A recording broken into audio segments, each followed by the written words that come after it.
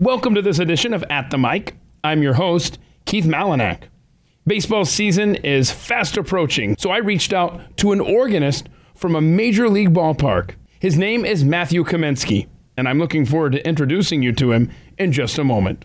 You know that there would be no podcasts without freedom, and there would be no freedom without America's 2.5 centuries of heroes, like George Washington. George Washington was the standard bearer for all future presidents, everything from the way that he treated the office of the presidency to the number of terms that the man served. And when American Pride Roasters Coffee set out to make a blend named after him, they wanted to make sure that it was setting the precedent for future coffees. At aprcoffee.com, they are using a Tanzanian bean from a single origin to keep it unique. Their qualifications for the Washington blend have never changed.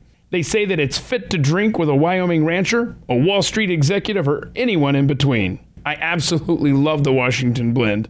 So get over to aprcoffee.com today, order the George Washington blend, give it a try, and when you're over there, be sure to use offer code ATM at checkout. Stands for At the Mic, ATM. When you go to aprcoffee.com, that's going to get you 10% off your order at aprcoffee.com.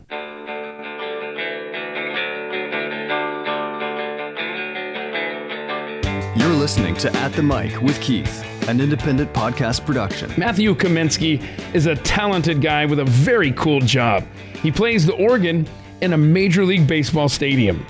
Matthew is very creative in how he does his job, and he and I discussed that, along with how different it is to play an organ inside an empty stadium during the COVID era. We talked about his background in music and what a musician listens to. He's got an amazing collection. We have a picture of his music room posted on the Twitter account for At The Mic Show, if you want to check that out. We talk about how he even ended up with one of the most unique jobs in the world. It's Matthew Kamensky, the organist for the Atlanta Braves baseball team. He's this week's guest on At The Mic. Matthew Kamensky, who I am such a huge fan of.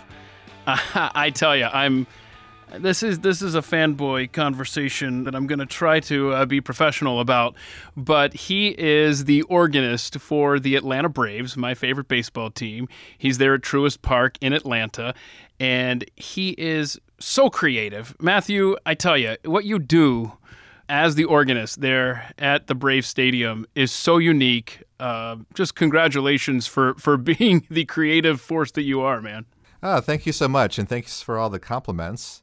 You know, it's actually something that a lot of baseball organists before me have done, but I seem to have gotten the most, I guess, press out of it or the most fan feedback from it. Yeah, you're so creative, man. You take the old school organ, but you put a spin on it. And I know you said that there are other organists that have done this, but I think it's a new art because you've also infused social media in what you do. You're on Twitter at Braves Organist, and I have I've personally irritated you in the course of a Braves game when I don't get the joke. If I'm like, hey, I don't understand that, because when it clicks, when you understand the inside joke that Matthew has created for your entertainment, you literally laugh out loud. And when you don't, you ask him on Twitter, and he usually replies with the explanation. But I mean, I don't want to be so long-winded here with this introduction, but I want people to understand, because a lot of this audience, maybe they don't watch Braves games, they don't understand what I'm referring to. But like, for example, Kyle Farmer will come up to bat, and you'll play Old MacDonald. Or Farmer in the Dell. Farmer in the Dell, yeah, I love it. Sometimes you have multiples, and you've been the organist for the Braves for 12 years. Have you been this creative as far as individual tunes for the players from the beginning? Yeah, actually, that was a part of the job description. So, wow. The first season when I joined in 2009, my boss wanted me to kind of have that game within the game. So, what Keith is talking about here is I play the walk-up songs for the opposing team. The Braves actually pick their own walk-up songs, so we don't have to worry about them. But what I do is I kind of create these little musical puns or little jokes, usually based on their name. And then sometimes it's based on maybe where they're from or a certain situation that that player has been through. So yeah, it's the most creative part of my job. Actually playing the songs is the easy part, but coming up with the songs or figuring out which songs to choose from all the Twitter requests are usually the hardest part. See, I was reading an article that referenced Matt Kemp, who played briefly for the Braves, ended up going to the Dodgers, and you had come up with, because he had lost a lot of weight, and so you played Stone Temple Pilots' Half the Man I Used to Be, which is a riot. And then you played a Rihanna song, because I guess he used to date her. I mean, there's just so much creativity. Do you, and I don't want to say sit around, but do you, is a large part of your job basically, well, I don't know, sitting around coming up with these tunes to play? Is that part of the gig there? Well, not these days. So at first, maybe my first season or two, I was coming up with pretty much all of them myself. But then when Twitter really kicked in, around my second or third season, is when people really got kind of clued into what I was doing. My Twitter feed. Now these days, I think I have about 19,000 followers, and it seems like every single fan wants their song choice heard. So these days, instead of me thinking about all the songs, what I'll do is I'll go to Twitter and I'll go to my I have a Braves Organist Facebook page as well, and I'll just kind of ask people, what would you choose for these players? I kind of give them my first impression of what I would play, but then for each game, I would play usually 2 or 3 songs per batter. So it gives a lot of the fans a couple different chances, I guess, of getting their songs being played. So these days, the decision is mine, but a lot of the song choices really comes from Braves fans or even the opposing team's fans. Yeah, that's really good. That if you're a fan of a team that's going to be traveling to Atlanta, then definitely tweet at Braves Organist and give him some ideas. Well, you mentioned publicity. I don't know this for a fact, but I'm going to assume that the most publicity you got was this past summer in the 2020 season when the Toronto Blue Jays came to town. Is that correct? I'm not too sure who you're referring to here. Okay. Reese Actually, McGuire. I am. Okay. So Reese McGuire, and I'll state this for the audience. He was, shall we say, had a brush with law enforcement in a parking lot, and he was in an interesting position, and so that made the news. And if you make the news in an embarrassing way, and Matthew finds out about it, then it's going to end up part of your walk-up song. And so Matthew, and I remember hearing this at the time when you played Michael Jackson's Beat It, and I didn't know the story. And that was one of those moments where I'm sitting there like, wait, I don't understand. Why is he Michael Jackson? And I just kind of let it go. It's like I wasn't near a computer or something, and I wasn't going to have the opportunity to Google. So it just went by. And then it started making the news, and I saw it on Twitter, and I thought, oh no, you didn't.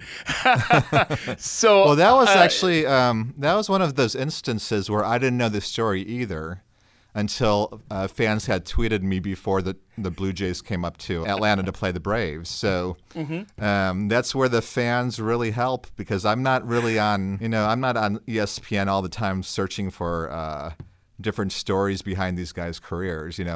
I'm usually given kind of the heads up, and it's usually from their fan base. So I think, if I remember correctly, I think it was a Toronto fan that kind of clued me in on it. Wow. So I take suggestions from both sides, I guess. So did the fan come up with the song, or just make you aware of the news story?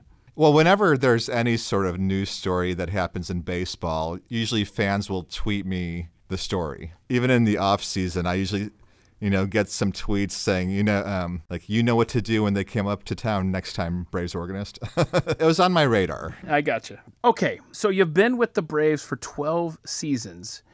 Were you born and raised in Braves country as a Braves fan, as even a baseball fan? Where was your childhood? Well, I actually grew up in Chicago. So I grew up on the north side, so I was a Cubs fan growing up. And, the Braves, even though they were on TBS, they were not really on my radar. The Cubs would play the Cardinals a lot, and then they would play the Mets a lot back then. And so I don't really even recall hearing too much about the Braves other than maybe passing it by on TBS every once in a while. So it wasn't until 1998 is when I moved to the Atlanta area and started hearing more about the Braves. And then when I got the job in 2009, that's when I really started following the team. So you said that you were specifically hired for this kind of creative energy and, dare I say, genius. I'll just go ahead and say it. Who was responsible for that hire that said, hey, we want you to do this? And how did you come to know that there was an opening? Because I don't know that you open up the Atlanta Journal and Constitution want ads and there is, we need an organist for Atlanta Braves baseball games. How did that come to be for you? Well, really, it fell in my lap. So one of my adults, because I've been teaching organ, piano, and accordion lessons since about 2000. And one of my adult students just happened to know the audio engineer at the Braves games. So in 2000, I think it was 2008, he mentioned that they were looking for an organist and if I would be interested. And that was the first time I ever even had thought about it or even had heard that the Braves were looking for an organist. And during that lesson, he actually texted his friend who actually called my boss. And my boss, his name is Scott Cunningham. He gave me a call like an hour later. So within about 2 hours of even finding out that there was a job available, I actually got a call and an interview probably 2 weeks later, I think it was. Okay. So everything happened really fast. I ended up making a little CD for my interview just to show them what I could play. And that's where Scott Cunningham actually told me his idea of playing walk-up songs and kind of having that game within the game. So it was something from the start that he wanted to introduce to fans so that they kind of have another tier of entertainment at the games. It is absolutely the game within the game. And even if the score down on the field is 12-0 after 2 innings, you still have the however, let me ask you this. I think I've noticed, and I might be incorrect here, maybe if the Braves are getting blown out and it's really embarrassing, I'm thinking specifically a particular playoff game against the Cardinals a couple of years ago, do you stop? Do you just like, all right, I got to stop doing the walk-up songs? Or do you keep going? It's usually told to me to not play much anymore.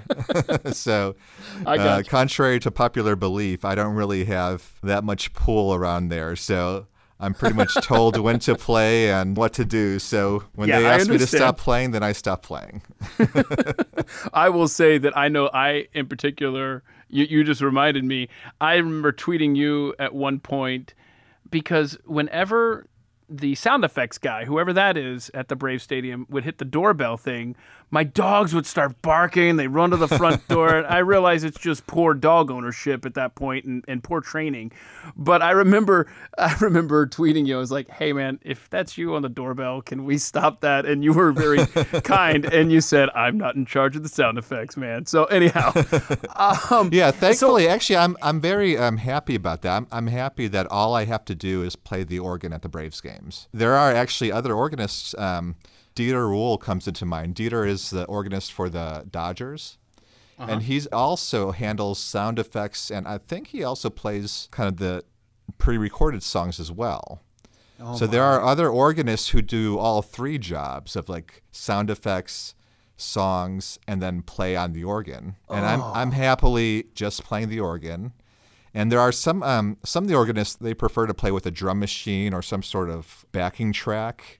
But I just like playing, I like the kind of pure organ, old-timey sound. I don't want to add any drum machines or grooves or anything like that because I want it to be kind of that old school feeling. And that's exactly, what I wanted to ask you, what your booth looks like. Really, I'm in the audio booth, so it's there's kind of 2 rooms in there, but there's one room for all the video guys and then one room for all the audio guys. So in front of me is Casey Motter, who's the PA announcer for the Braves.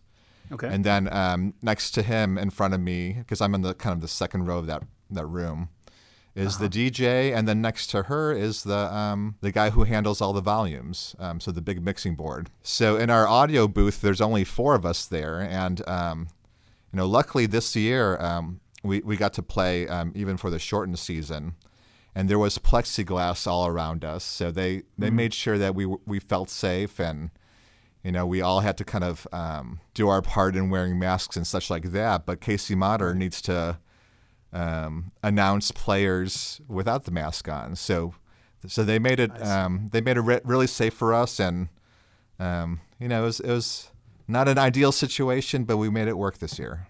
Right, and as you're talking about the sound booth and all the different moving parts, the thought comes to mind from the 2020 season, the fake crowd noise. Speaking to at least the Atlanta Braves in Truist Park, where was that operation? Was that a separate booth? Other people? Anybody in particular? Where was that done? No, that was actually a separate person, and I believe they were either in the video room, or there was actually a little booth next to the audio booth that that my boss sometimes goes in to watch games. So it was a separate person just handling the crowd noise. Okay. And a lot of people were kind of confused about that because they thought that they were just hearing it at home, but it was actually piped into the stadium. So you could actually hear it outside or as players were playing. And I guess the players didn't mind it because it kind of drowned out a lot of their talking. so their colorful language got kind of covered, I guess. Not all the time, Don Mattingly, but I will say that I will say that our fake crowd noise operator in Atlanta was far and away the best. And yes, I'm biased, but when the Braves would travel and there would be, I forget where it was, I want to say Florida, but there was just this long delay from when the event happened on the field until the crowd reacted, and you thought, man, I got spoiled by the fake crowd noise operator in Atlanta. But that's great. So you do give lessons, right? Private lessons to people that want to learn the piano or the organ. Is that right? Yeah. So, for the past about 20 years, I've been teaching full time, and this year I've kind of switched everything over to virtual. So I'm not teaching in person anywhere, but I do teach, throughout Monday through Fridays on Zoom and FaceTime, and it's a different way of teaching through online means, but it's working. I don't know if it'll replace being in person because there's things that I could show people in person that I can't do online, but this year we're making it work. So I'm glad that my students have stuck by me. Right, and I was going to say, if you were interested in lessons, the way I was going to say this is, hey, if you're in Metro Atlanta and you're interested in lessons, reach out to Matthew. His web address is Matthew Kaminsky, Kaminski. I got that right, correct? Mm-hmm, that's correct. Kaminsky. Yep. Okay, cool. I wasn't even looking at it. I just make sure I spelled that right. And then as you're explaining the Zoom situation, it hit me, duh. Really, I guess anybody could reach out to you for a lesson since it's online now. So has it opened up a different clientele, a different pool of people now? Yeah, I've got one student who's in near Milwaukee, Wisconsin. Mm-hmm. I've had other students. One guy was in San Diego. As long as we understand our time zones correctly, things could line up pretty well. And usually between Zoom and FaceTime, usually the connection is good enough where we could make things work. Okay.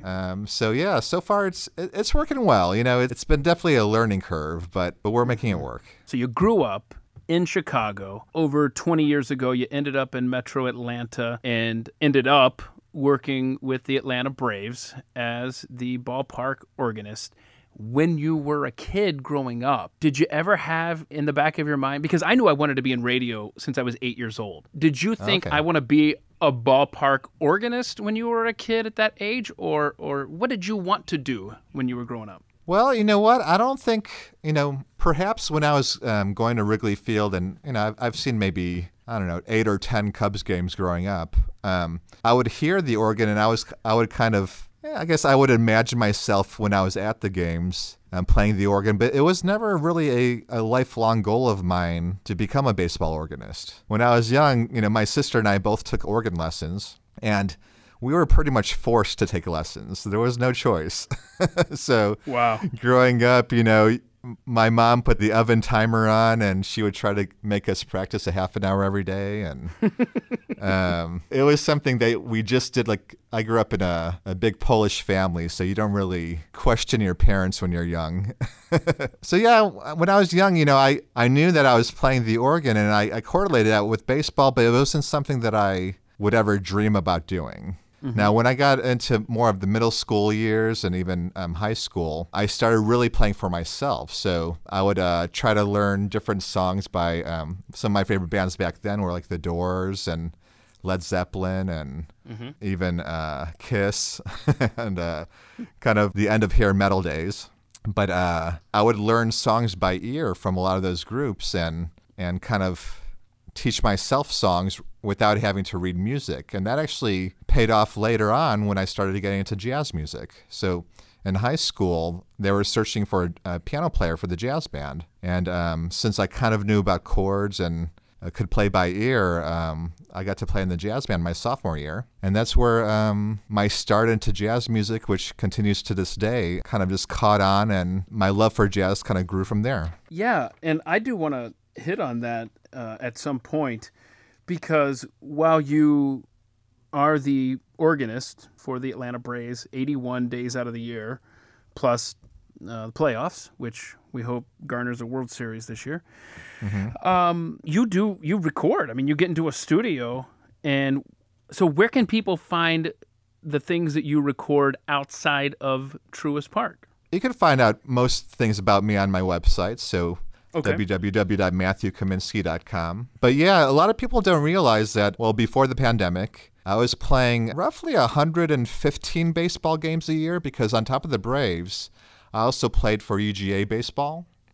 Oh, And also wow. University of Georgia, as well as some Auburn games every year. Oh, my. And also I do a handful of Auburn softball. And a couple of years ago, I even traveled to Mississippi State and did a weekend of MSU baseball games. So every year, I roughly do about 110, 115 baseball games, including the Braves and college. And then another about 100 gigs on top of that, just being a musician. So I play in various jazz groups. And like I said, this is all before the pandemic, but I also play in a salsa band that's pretty active. I play a couple times a week. I played in a polka band in October, whenever I'm available, whenever there's not playoffs games.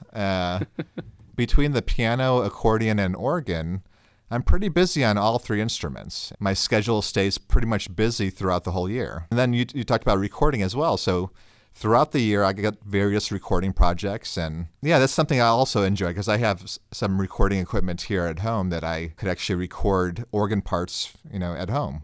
So if your band needs some Hammond B3 organ on it, or needs some acoustic accordion, you could send me an MP3 of your song, and I could record it here at the studio and send it back. So I don't even have to travel to a studio these days. So you talked about, obviously, the Braves play there in Atlanta, and you talked about going to the University of Georgia, which is due east a couple of hours. But then you talked about going over to Auburn, Alabama, due west a couple of hours. How many miles do you put on your car in a typical year, Matthew? Well, a typical year is about, I want to say, 22,000 miles. Okay. Uh-huh. So that's a pretty good chunk, right? It sure is. Wow. Okay. Well, I think you alluded to this, if I picked up correctly, how you can hear a song and then you know how to play it. Is that how you are? In other words, if I make a request in the middle of the afternoon that you think is a good one for the game that night, do you need the music in front of you, or do you kind of work it out, in the afternoon, and that way you're ready to go at night? How does that work, that process there? Well, I do know how to read music, so Okay. I don't want to make it seem like I don't read music.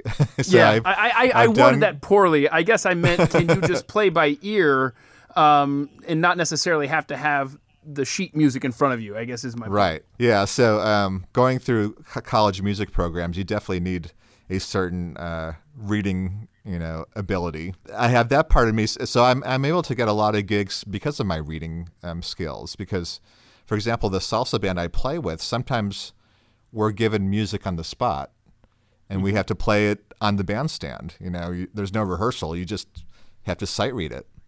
So, so I do read music, but a lot of what I do for the Braves games would take entirely too long to search for music for.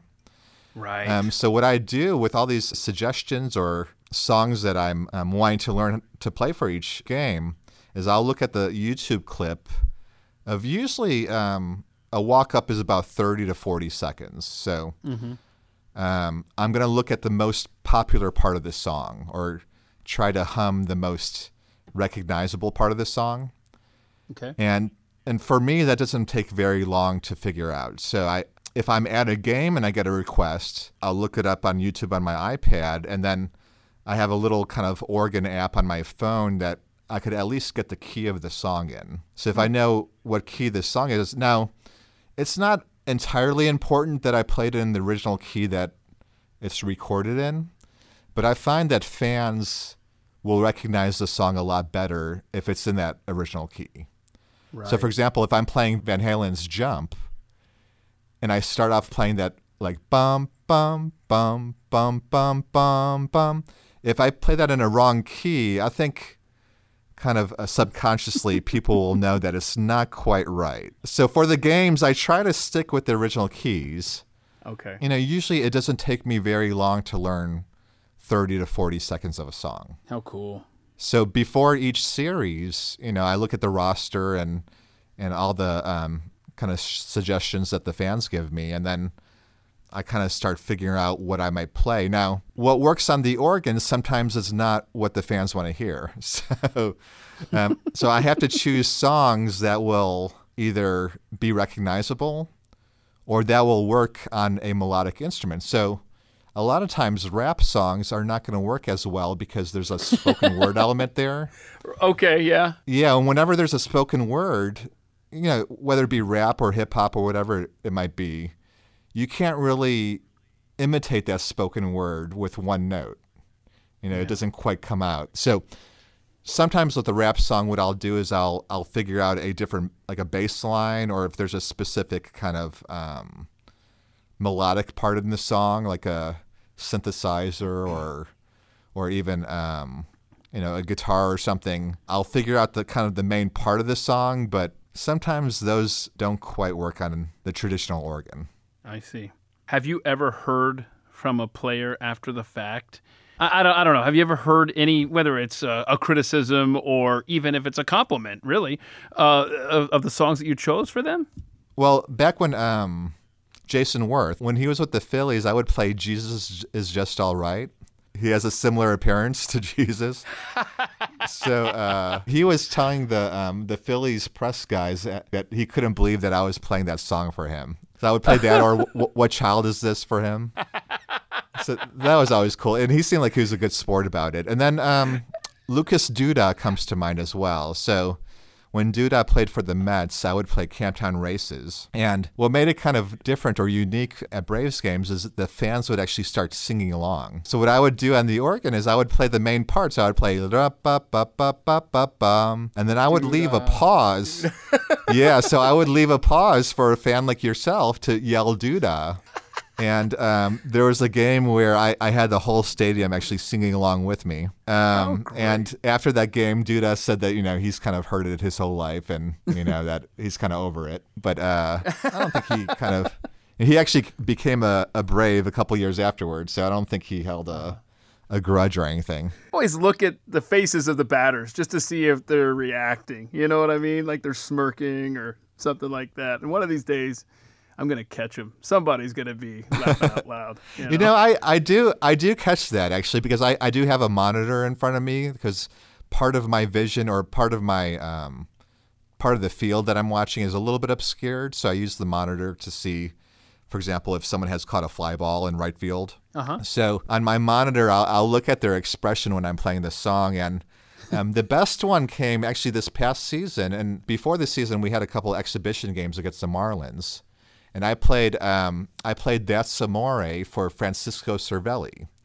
And if you know, when he played for the Braves, actually when he played for the Pirates as well, That's Amore was his chosen walk-up song.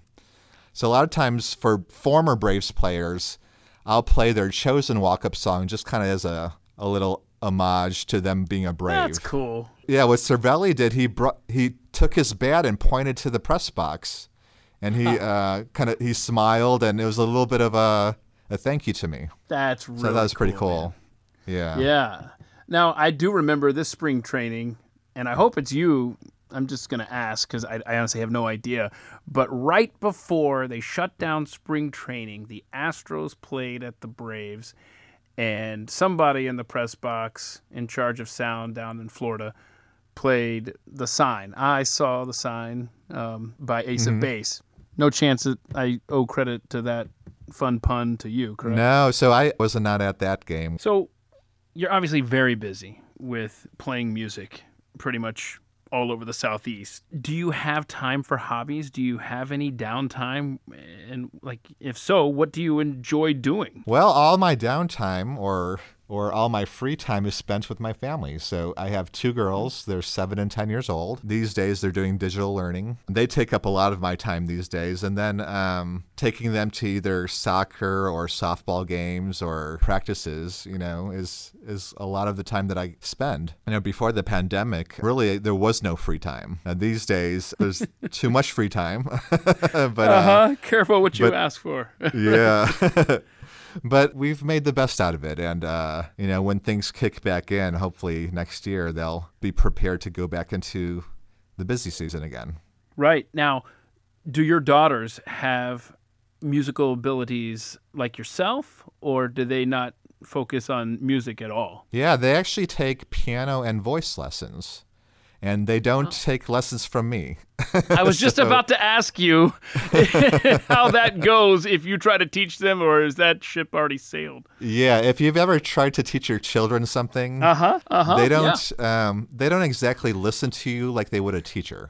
Exactly, right. So I try to, I'll help them out, and they'll ask me for help every once in a while, and then they'll say, "Wait, my teacher doesn't tell me to do that." So really, I stay out of it.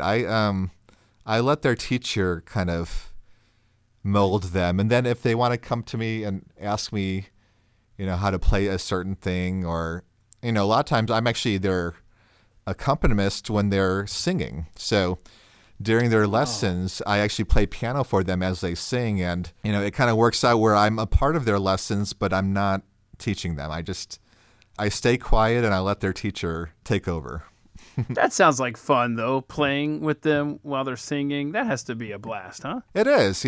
I've seen them really progress, both in their piano playing and their voice lessons as well. And sometimes we'll even record in my little studio. And yeah, it's pretty fun. You've been immersed in music since you were a child. It's your job. You participate in that with your daughters on a certain level there. What is your favorite musical genre if you're driving to the store and you put on the radio or a playlist? What is it that Matthew Kaminsky, Braves organist, likes to listen to? I guess I would consider myself first and foremost a jazz organist. Okay. So I listen to players like Jimmy Smith or Jimmy McGriff was another guy, or Jack McDuff.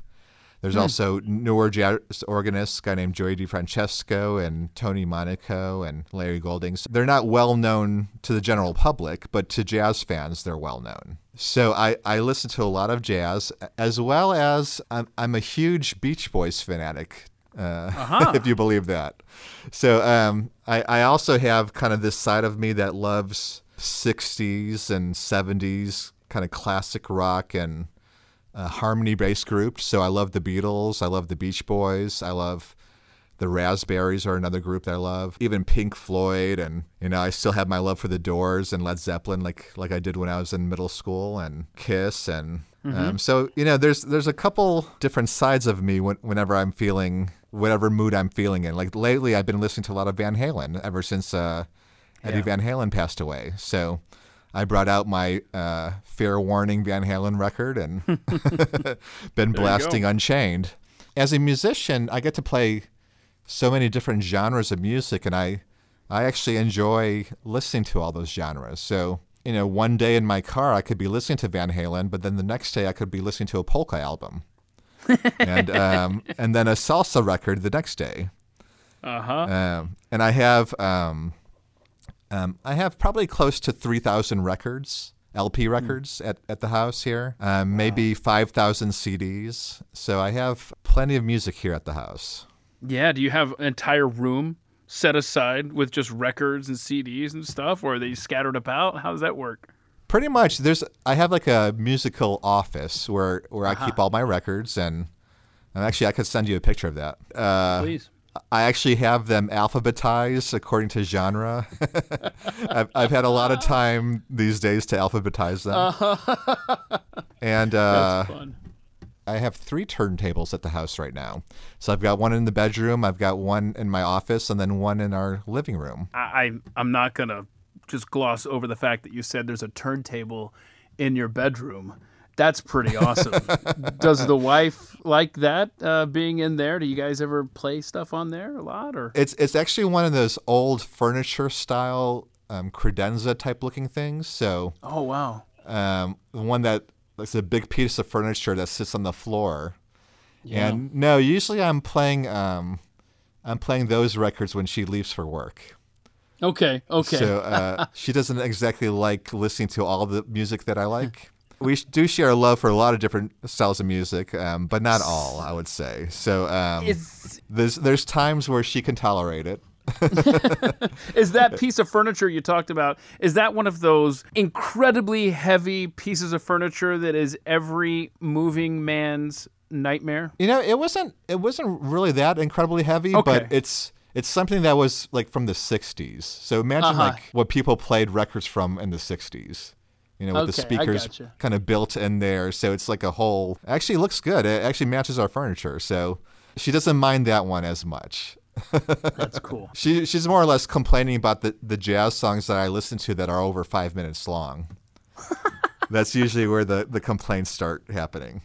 Was that freestyle jazz, and they just never know when to stop playing? Is that what free Or form? even just, I even have just regular albums where songs are maybe 10 or 12 minutes long. Yeah, and you're like, Doesn't I know bother you're me. winging this. Yeah, you're totally winging this. You know that you didn't write this song, Jazz Man, but that's my take on jazz and how long those songs get out of control there. Okay, so you've alluded to bands that you enjoyed listening to growing up, learning how to play at an early age when maybe you didn't want to. What is, however, your earliest memory from your childhood that you can recall? Well, my dad actually plays the accordion. So the accordion, even though I didn't learn it from my dad, I would learn by watching him play. And so I remember him playing the accordion around the house, and we would have family get-togethers because, I come from a big Polish family. So he'd be playing polka music on the accordion. And a lot of times in those family get-togethers, he would ask for me to play the organ, and sometimes we would even play together. I definitely came from a musical family. Mm-hmm. However, I don't share all the likes that my my parents would listen to. So there's plenty of music they listen to that I would not be listening to these days. But they had a love for country music as well, which I liked some of that stuff. So back when we were growing up, we would go on vacations to like Opryland and the Grand Ole Opry and such like that. So we would see some of these bands that they would like. And I grew to love some of that country music. They would love the Oak Ridge Boys, and Alabama was a band that they liked. And, of course, Dolly Parton and Johnny Cash and all them. Right. So we had a wide variety of music around the house. It wasn't far-fetched for me to become a musician because it was always kind of around. So looking back at the entirety of your life, who would you say has had the biggest impact on you? I would venture to say my parents. We were a pretty close family growing up. Now, these days, my sister lives in Seattle. I live here in Atlanta. My parents live about 45 minutes away from me.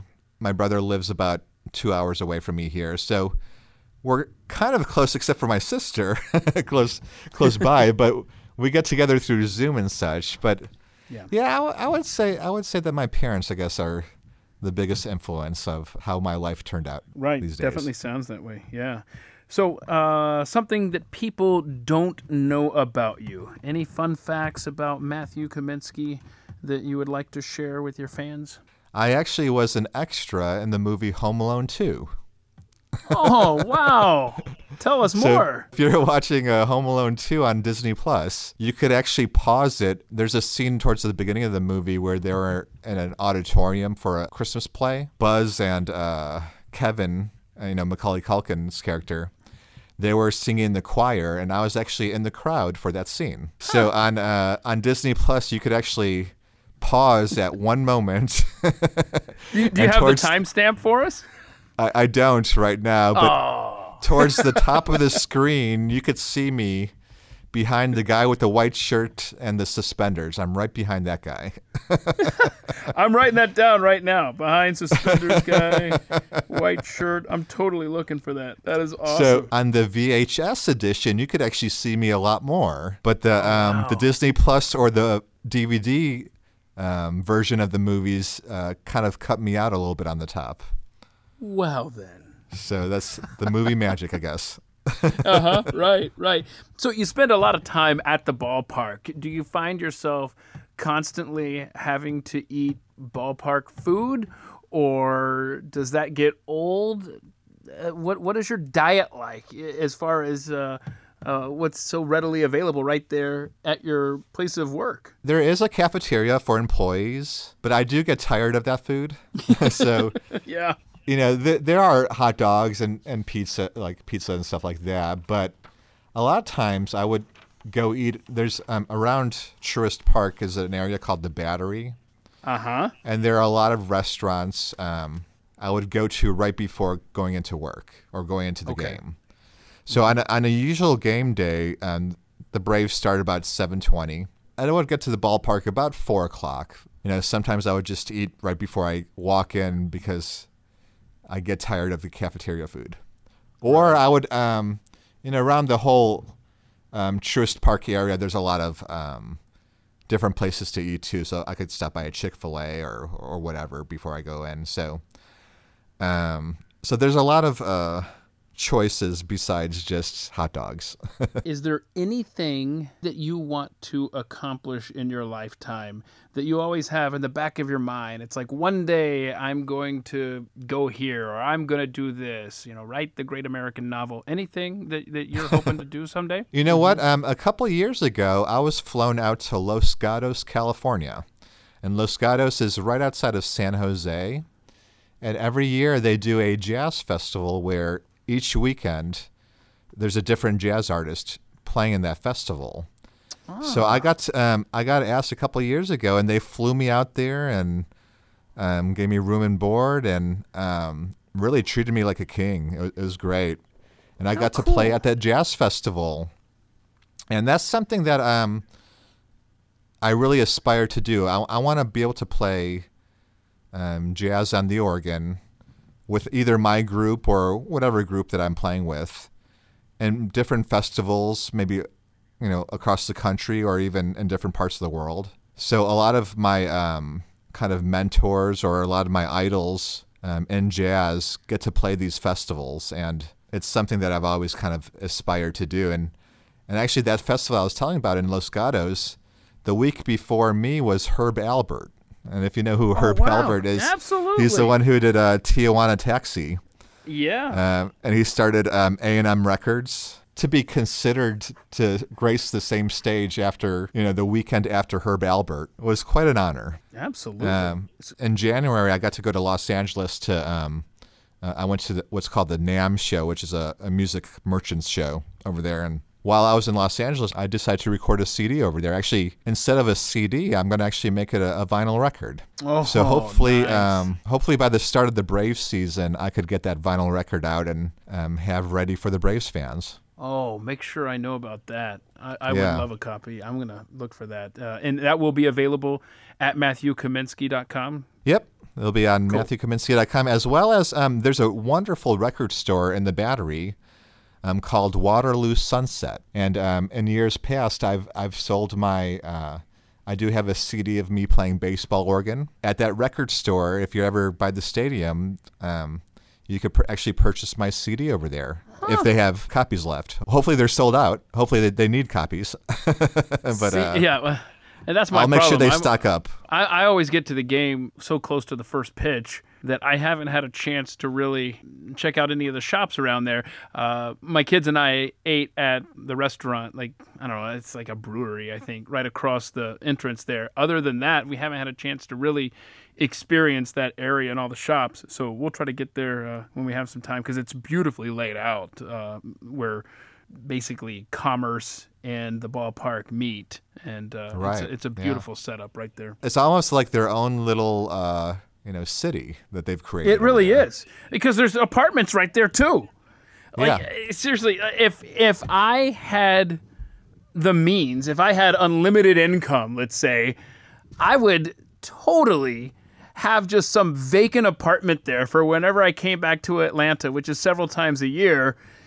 Right there at the ballpark, it's really a unique setup, or I think it's unique. I don't know. I got to be honest. I don't get to a lot of Major League Baseball stadiums, but the ambience and the surroundings there, just outside the gates of that ballpark, are really, really special.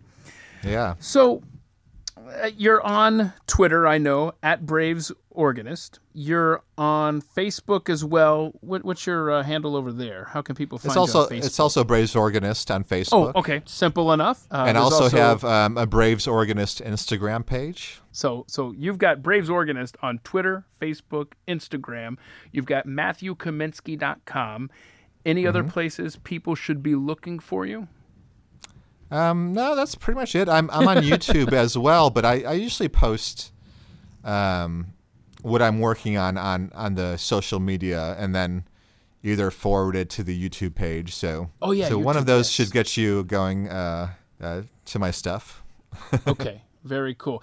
Anything that we haven't covered in this conversation that you want to make sure that we know about? I'm always accepting students, so no matter where you are in the world, you could always go on my website, and my email's on there, and contact me for lessons. Were you doing long-distance lessons? Had you even thought about that before the world of Zoom opened up a year ago? Actually, I had been. I wouldn't say that it was my primary thing, but I usually had one or two students who were taking online, at any given moment. So it wasn't totally foreign to me, but I just had to learn how to really make it work for everyone, because not all my students were that open to it at first. So I had to kind of convince them that it was something that was going to work. And I would say that a lot of my adult students actually enjoy online lessons, I think, more than in person. The adult students, they don't want to either drive to the location, that takes another chunk out of your day, or they might be a little bit more nervous having someone watch them right next to them. Being at home and playing on your own instrument seems to be an added bonus for a lot of my students. So when I do go back to the schools that I teach at, I think that a lot of my students will actually choose to stay online for the moment. You know what? The thought occurs to me, Matthew. In July, the Braves host the All-Star Game for Major League Baseball. Is there anything special that you're planning or thinking about? Have you even started thinking about it, about what you might do for the fans? Not really, because each year the Braves, they ask me to do things slightly differently each year. The same basic principles happen. So I play walk-ups, and I'll play charges and different hand clapping songs, but sometimes I might play for batting practice, and then sometimes I might play a game or something in between an inning. Like a couple of years ago, I played Name That Tune, and then sometimes they might have me playing, there's a thing called Oblivious Cam. So there's a little, yeah, if you've ever been to Braves game, if you're not paying attention, you might actually be on the screen while I play a song for you. Yep. I actually think that's pretty cool that I don't have to that it's not a routine all the time. Well, I cannot thank you enough, Matthew Kaminsky, the Atlanta Braves organist at Truist Park. for making time here on At the Mic. This has been a sincere pleasure for me. I wish you much success in the future. Thank you for keeping us entertained and always thinking about the game within the game when the Atlanta Braves play. Well, it's my pleasure, and thank you for having me on the podcast. Well, I, for one, am ready for this baseball season and hearing all the creative ways that Matthew will bring us that game within the game that he talked about. And that's going to do it for this edition of At the Mic. And as always, I'm so grateful that you made time for us. Please head over to atthemicshow.com. If you missed any of the previous episodes, there are 40 others that preceded this one in the show archives over there at themicshow.com. Please rate and review wherever possible. And send me a note or leave a voicemail if you like. Would love to see you at themicshow.com. I'm looking forward to our next time together when my very fun buddy Tank Spencer joins us. And that's going to be our next episode of At the Mic. This has been At the Mic with Keith, an independent podcast production. Look for At the Mic Show on Twitter to connect.